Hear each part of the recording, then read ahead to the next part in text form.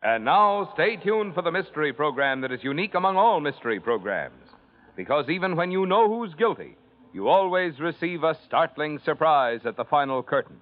In the Signal Oil program, The Whistler.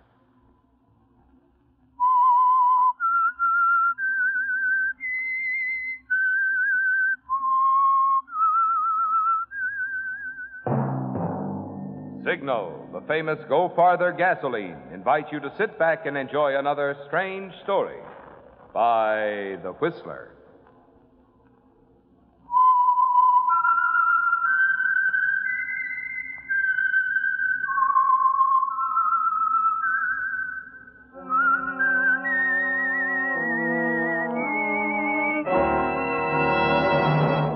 I am the Whistler, and I know many things, for I walk by night.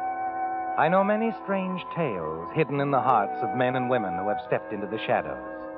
Yes, I know the nameless terrors of which they dare not speak.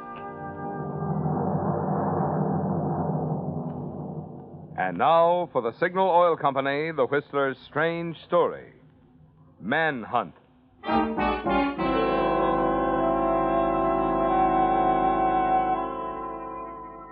For over an hour, the man in the trench coat had been standing at the window of the penthouse atop the Chase Weatherly apartment building, staring down into the rain-swept street below. The panic, the fear was gone now, and his mind was functioning smoothly, efficiently. The situation was no longer completely hopeless, because out of the nightmare, a solution had emerged. A bold, dangerous solution. A fantastic plan, really, but it could work. And for him, there was no choice. He had to take this one chance for survival, his own survival. Finally, the man turned, hurried across the room, stepped out into the corridor, closed the door behind him with a gloved hand, and walked to the elevator. Riding down to the lobby, he scarcely heard the words of the operator. His thoughts were concerned only with the plan he was soon to set into motion. His big gamble was almost underway. Yeah, Mr. Stevens, we sure been having lousy weather for June. Last month wasn't anything to brag about either. You understand, Mr. Stevens, it don't bother me none, the weather. Only Mr. Hotchkiss, he does. What did you say, Danny? Mr. Hotchkiss, the gent in 403, you know who he is. Oh, yes. Always he keeps nagging me about the weather. So this is California. Ha! Every time I see him, he gives it to me. So this is California. Ha! So why don't he go back to Florida? Someday I'm going to tell him off. I'm going to tell him good. I'm going to... Good night, Danny. Oh, yeah. Good night. Good night, Mr. Stevens.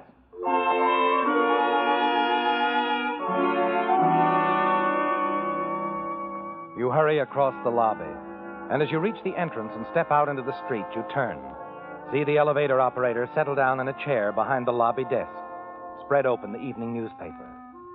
It's only a matter of time now, isn't it, Mr. Stevens, before he learns your secret. A secret that may cost your life. But it's too late to turn back now. A block away on a quiet side street, you slip out of the broad-shouldered, padded trench coat, toss it into the luggage compartment of your car. You remove the heavy horn-rimmed glasses you've been wearing. Then you drive across town to your own apartment. The card beside your door reads, Mr. and Mrs. Clifford Graham.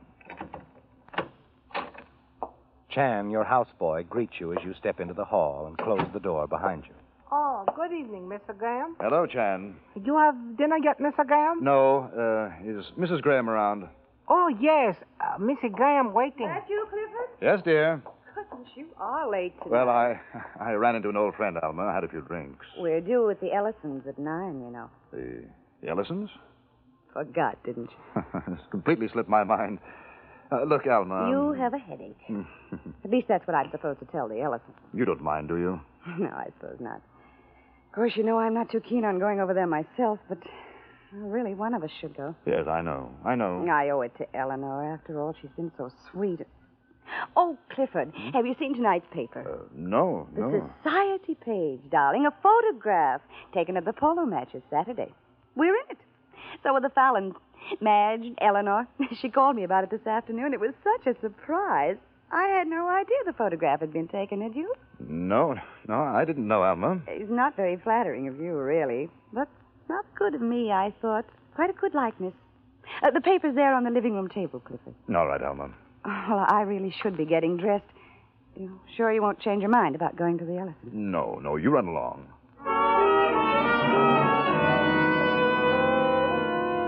You walk into the living room, pick up the newspaper, and stare at the photograph again. Alma's right, isn't she, Cliff? It isn't a good likeness of you, yet it's good enough for Danny, the elevator operator at the Chase Weatherly, and Mr. Hotchkiss. You're certain they'll see it. Identify you as the man they know as Stevens. You wait until your wife, Alma, is gone. Then you hurry downstairs to your car. And 15 minutes later, you make a key move in the dangerous plan you've evolved. You're at police headquarters telling your story to Lieutenant Powell. You see, Lieutenant, I received a phone call this afternoon at my office. I'm with the Pacific Wholesale Drug Company, general manager. My wife owns the firm. See, her father, Go on, Mr. Graham. Well, the call was from a woman. She said her name was Julie Thompson, that she had some information for me. And just what was this information? And she said someone was going to blackmail me. Apparently, she was supposed to take part in the scheme somehow, but she must have changed her mind, decided she wanted no part of it. I see. And I'm supposed to meet her in the park tomorrow morning, the north entrance. She's to explain everything to me. And naturally, she expects to be paid for the tip-off? Oh, naturally. All right, Mr. Graham. I'll have a couple of my men there at the park in the morning. We'll pick her up when she contacts you. Thank you, Lieutenant. By the way, did she name your would-be blackmailer? Yes. Yes, she did. The man's name is Stevens.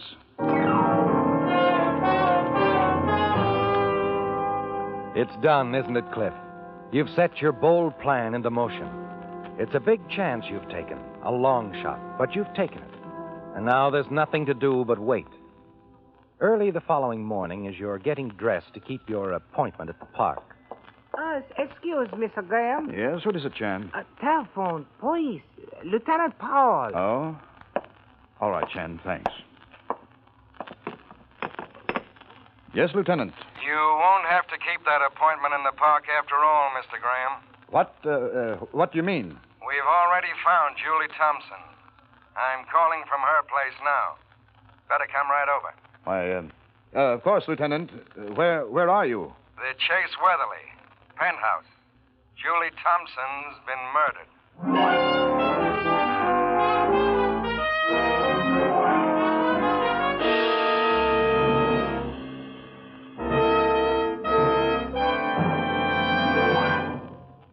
Next Sunday, we expect to be able to announce on the Whistler winners of the Buick and next 12 prizes in Signal's big $10,000 contest. Meantime, I have good news for all of you who are going to be needing new tires in order to enjoy a safer, carefree vacation trip.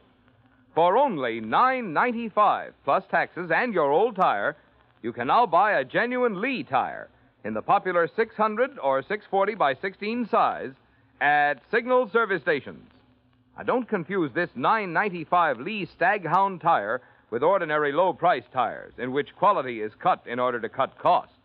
All the materials that go into Lee's Staghound tire are exactly the same quality as those in the Lee Deluxe.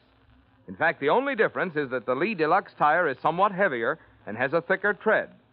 That's why Lee can back this new tire with a double guarantee, not only against defective materials and workmanship, but also against road hazards. All this quality for $9.95. So remember, if you want to pay less and still be sure of top quality, the tire to get is the Lee Staghound tire, and the place to get it at a Signal service station.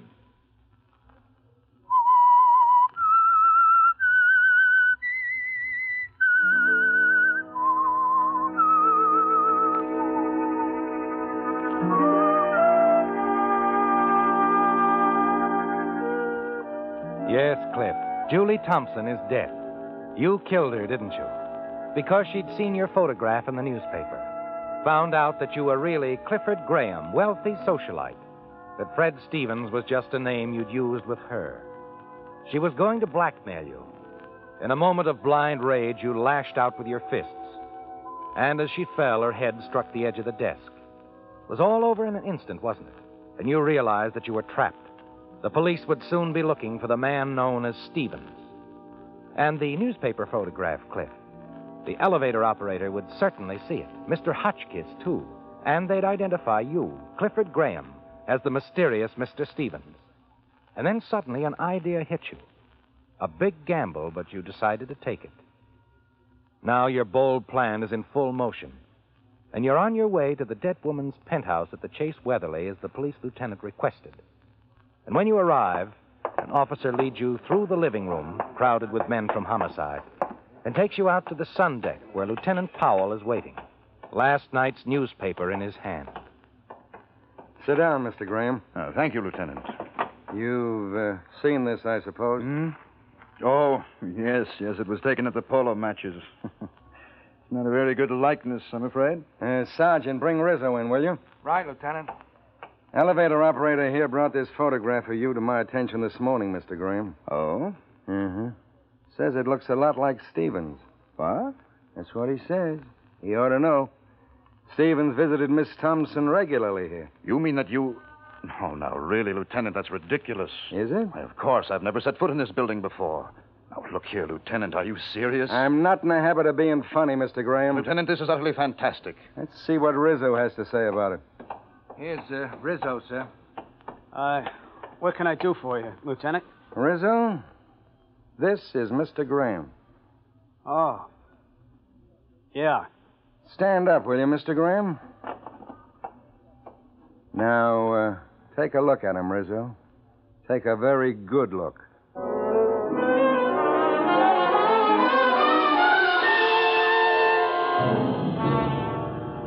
It's come, hasn't it, Cliff? The moment you've been expecting. Brought face to face with Danny, the elevator operator, and you're certain he'll identify you as Stevens. For a full minute, he stands there, staring at you. And then a strange expression spreads slowly over his face. Well, Rizzo?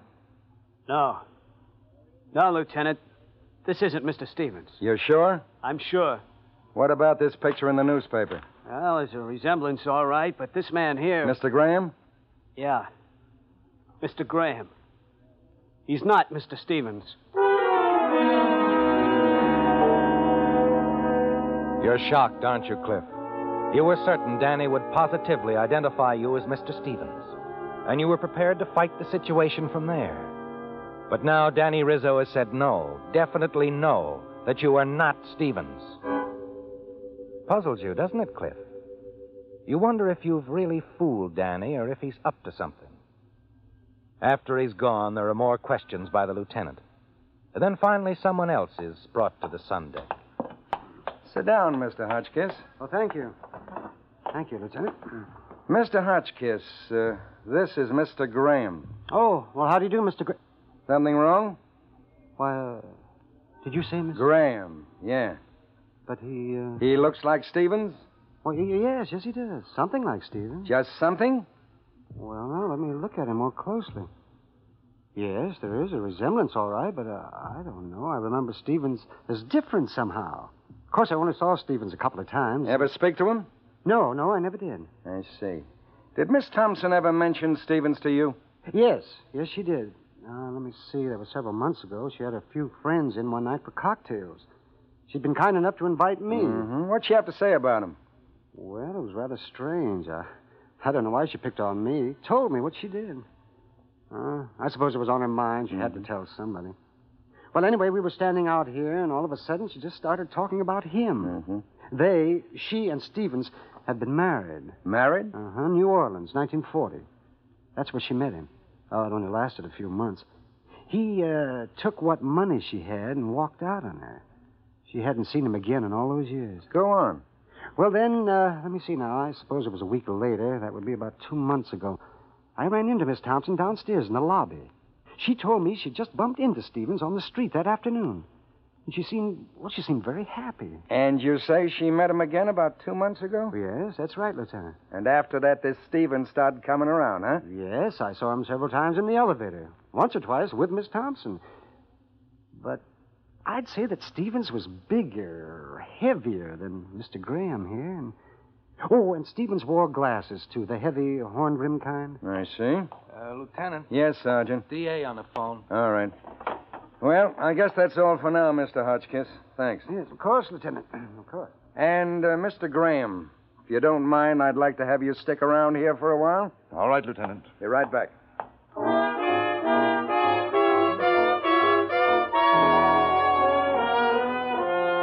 The relief pours over you, Cliff, surges through your mind and body. Even though you know as you walk out of there a half hour later that you're far from in the clear, you've apparently convinced Mr. Hotchkiss that there's still the puzzling attitude of Danny Rizzo, the elevator operator. Why did he say you were not Stevens? You come closer to the answer where he's concerned a few days later. It's while you and Alma and the plant manager at the drug firm are making an inspection tour. The three of you are walking through the new warehouse. It is a fine warehouse, Clifford. This was Father's dream, you know. Expansion, improvement. Oh, he'd be so proud of you, Clifford. I hope so, dear. Of course, I'd much rather you were proud of me, you know. You know very well I am. You've been a wonderful manager.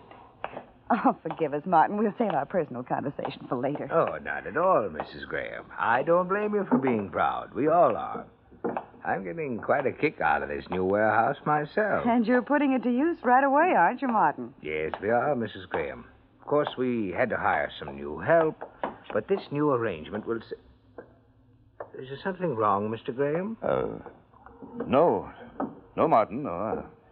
That new man over there, moving crates. Oh, that young fella. Fine worker. Replaced Sullivan. I practically had to hire him. He told me you'd send him to see me. I sent him. Oh, yes. I'll say this for him. He is a hustler. Is anything wrong, Clifford? No, dear, no, of course not. I remember now. It's just that, excuse me. I'll catch up with you. I just want to say hello to the young man.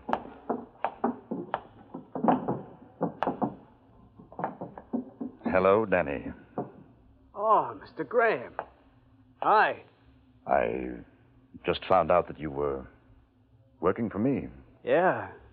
Yeah, this sure beats the ups and downs in the elevator at the Chase Weatherly. You decided to quit your job over there, did you? Uh-huh.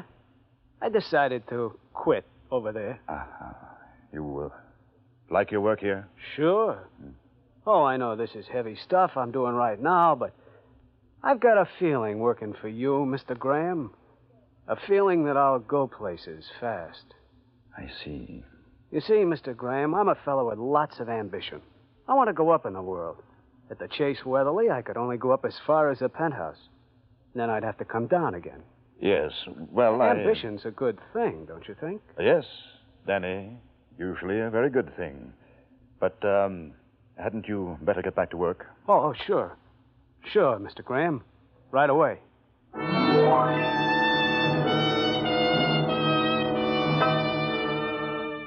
And there you have it, Cliff. Danny Rizzo's reasons for telling the police lieutenant that you were not Stevens. Talking with Danny just now, you begin to get his idea. Unless he goes places working for you, you're certain he'll identify you as Mr. Stevens, link you to the murder of Julie Thompson in that penthouse apartment. You wonder when something is going to break. Only nothing does. And then one day the police lieutenant drops by your office. Just figured you'd like to know how it was going, Mr. Graham. And it isn't. The case just isn't going anyplace. Only standing still. You say that you've had no news of Stevens, can't even get a clue to his whereabouts? I say more than that, Mr. Graham. The district attorney, he's got a pet theory. Oh? He could be right. I don't know. He says that there isn't any Mr. Stevens. Never has been. What could he possibly be insinuating with a statement like that? Don't know. Just his theory. Who can say? At least right now.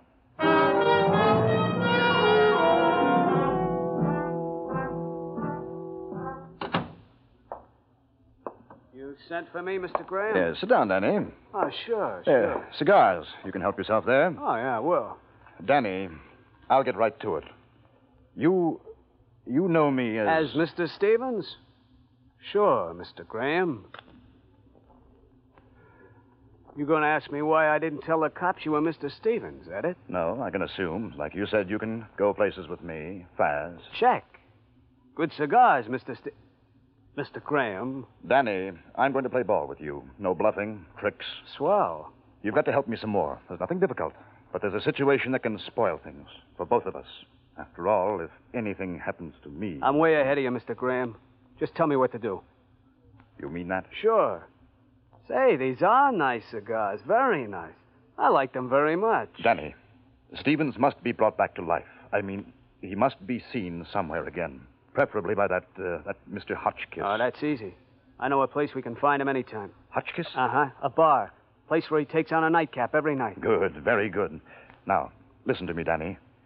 Listen close.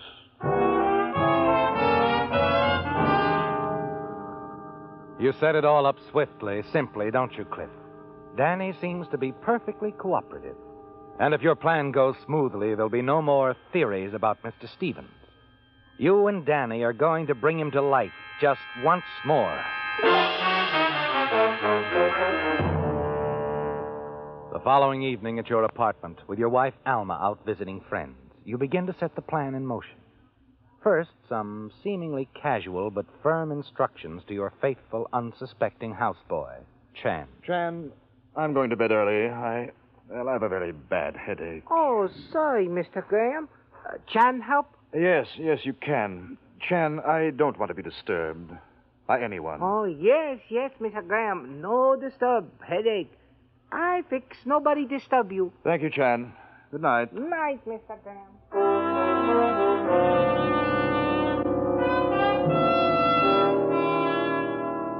That's the first step, isn't it, Cliff? Establishing your presence in the apartment, making certain no one will enter your room. Because the second step is to lock your door, slip outside to the fire escape, and make your way unobserved to the alley where you've left your car. The trench coat and glasses you wore when posing as Mr. Stevens are in the back seat, and you put them on before you drive downtown. 15 minutes later, you're having a drink in the cocktail bar Danny told you about. Drink okay, mister? Oh, fine, yes. It's just right. Say, could you tell me, is there a good hotel near here? The Alton's good as any. Small but clean, fair prices. Sounds like just what I want. Excuse me, an old customer. You almost smile at the timing, don't you, Cliff? Yes, because the old customer who's come in, seating himself at the far end of the bar, is Mr. Hotchkiss.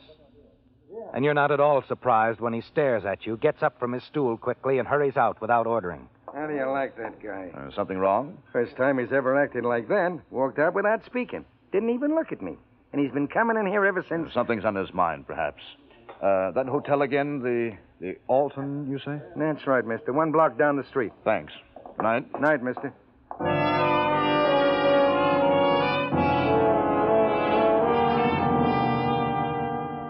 You leave the bar in time to see Mr. Hotchkiss hurrying into a drugstore across the street. You know exactly what he'll do, don't you, Cliff? Yes. Head for a phone booth and call the police. Tell them he's seen Mr. Stevens again. At the Alton Hotel, a block down the street, you sign the register as Mr. Stevens. Go upstairs to a room. That makes it complete, doesn't it? All but the final step. The call from Danny Rizzo. Danny, who's stationed in the drugstore watching. And he calls right on schedule. Yes. The cops just left the bar. Better get out of that room. Check. Out the back way, huh? I'll have your car waiting in the alley. Good. It's worked perfectly, hasn't it, Danny? Yes. Couldn't have been better.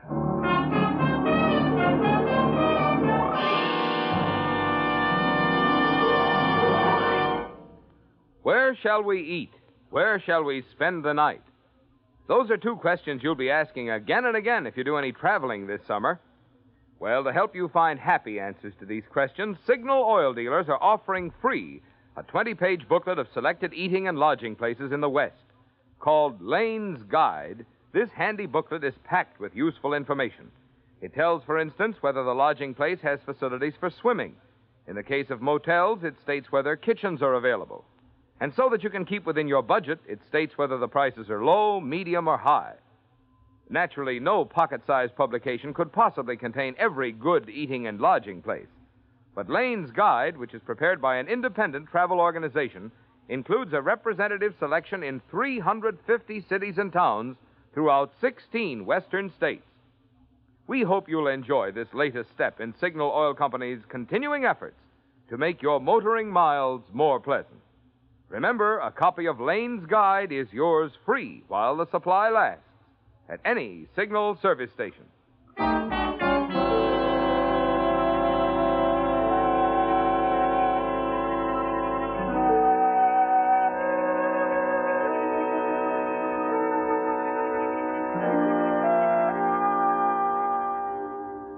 Yes, Cliff, it's working perfectly. You know you've managed to convince Mr. Hotchkiss that there is a man named Stevens. You know he's called the police and will tell them. But they won't find you here in this room of the Alton Hotel where you registered as Stevens. No. By the time the police arrive, you'll be out and on your way home to resume life as Cliff Graham, only on a much safer plane. There'll be no more doubts that a Mr. Stevens does exist, even if he has eluded the police. And you'll go free of any suspicion for your murder of Julie Thompson. But you must move swiftly, Cliff. Out the door of the hotel into the corridor and toward a window that will lead to the fire escape. And then... Hold it, Stevens. Hotchkiss. Yes, that's right, Stevens. I came over here ahead of the police. The bartender told me you'd probably be here. What are you going to do? What do people usually do with guns, Stevens? They shoot things, don't they? Well, I'm going to shoot the thing that murdered Julie Thompson. Julie? Yes. I love Julie Thompson. And she loved me before you took her away from me. Now, look, Mr. Hotchkiss, you're making a mistake. I'm not Stevens. I saw the register downstairs, Stevens. No, my name is Graham. Cliff Graham. Please, you must believe me. No. I wanted to make certain I got the right man. And so I called Mr. Graham at home just now, talked to his houseboy. He said Mr. Graham is in his room this minute. Has a sick headache. Left word not to be disturbed. So you see, Stevens, I'd know those horn-rimmed glasses and trench coat anywhere. But I swore I'd get the man that killed Julie. I've been carrying this gun ever since you killed her. Hoping to run into you, Stevens. You'll never get away with this. The police are on their way here now. You forget, I called the police. I want them to take me. I love Julie. And you killed her. I don't care anymore, you see, about anything. Except this. Stop it!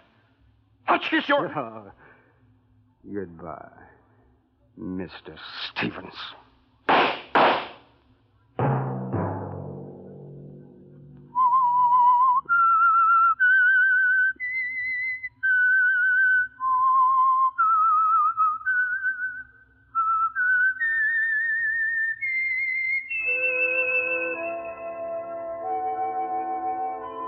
Let that whistle be your signal for the Signal Oil program, The Whistler, each Sunday night at this same time. Brought to you by the Signal Oil Company, marketers of Signal gasoline and motor oil, and fine quality automotive accessories.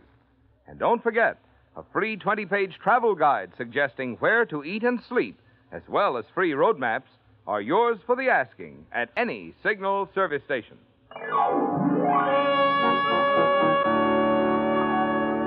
Featured in tonight's story were Bill Foreman, John Daner, Mary Lansing, and Howard McNair. The Whistler was produced and directed by George W. Allen, with story by Steve Hampton, music by Wilbur Hatch, and was transmitted to our troops overseas by the Armed Forces Radio Service. The Whistler is entirely fictional, and all characters portrayed on The Whistler are also fictional. Any similarity of names or resemblance to persons living or dead is purely coincidental. Remember, at this same time next Sunday, another strange tale by The Whistler. Marvin Miller speaking for the Signal Oil Company. This is CBS, the Columbia Broadcasting System.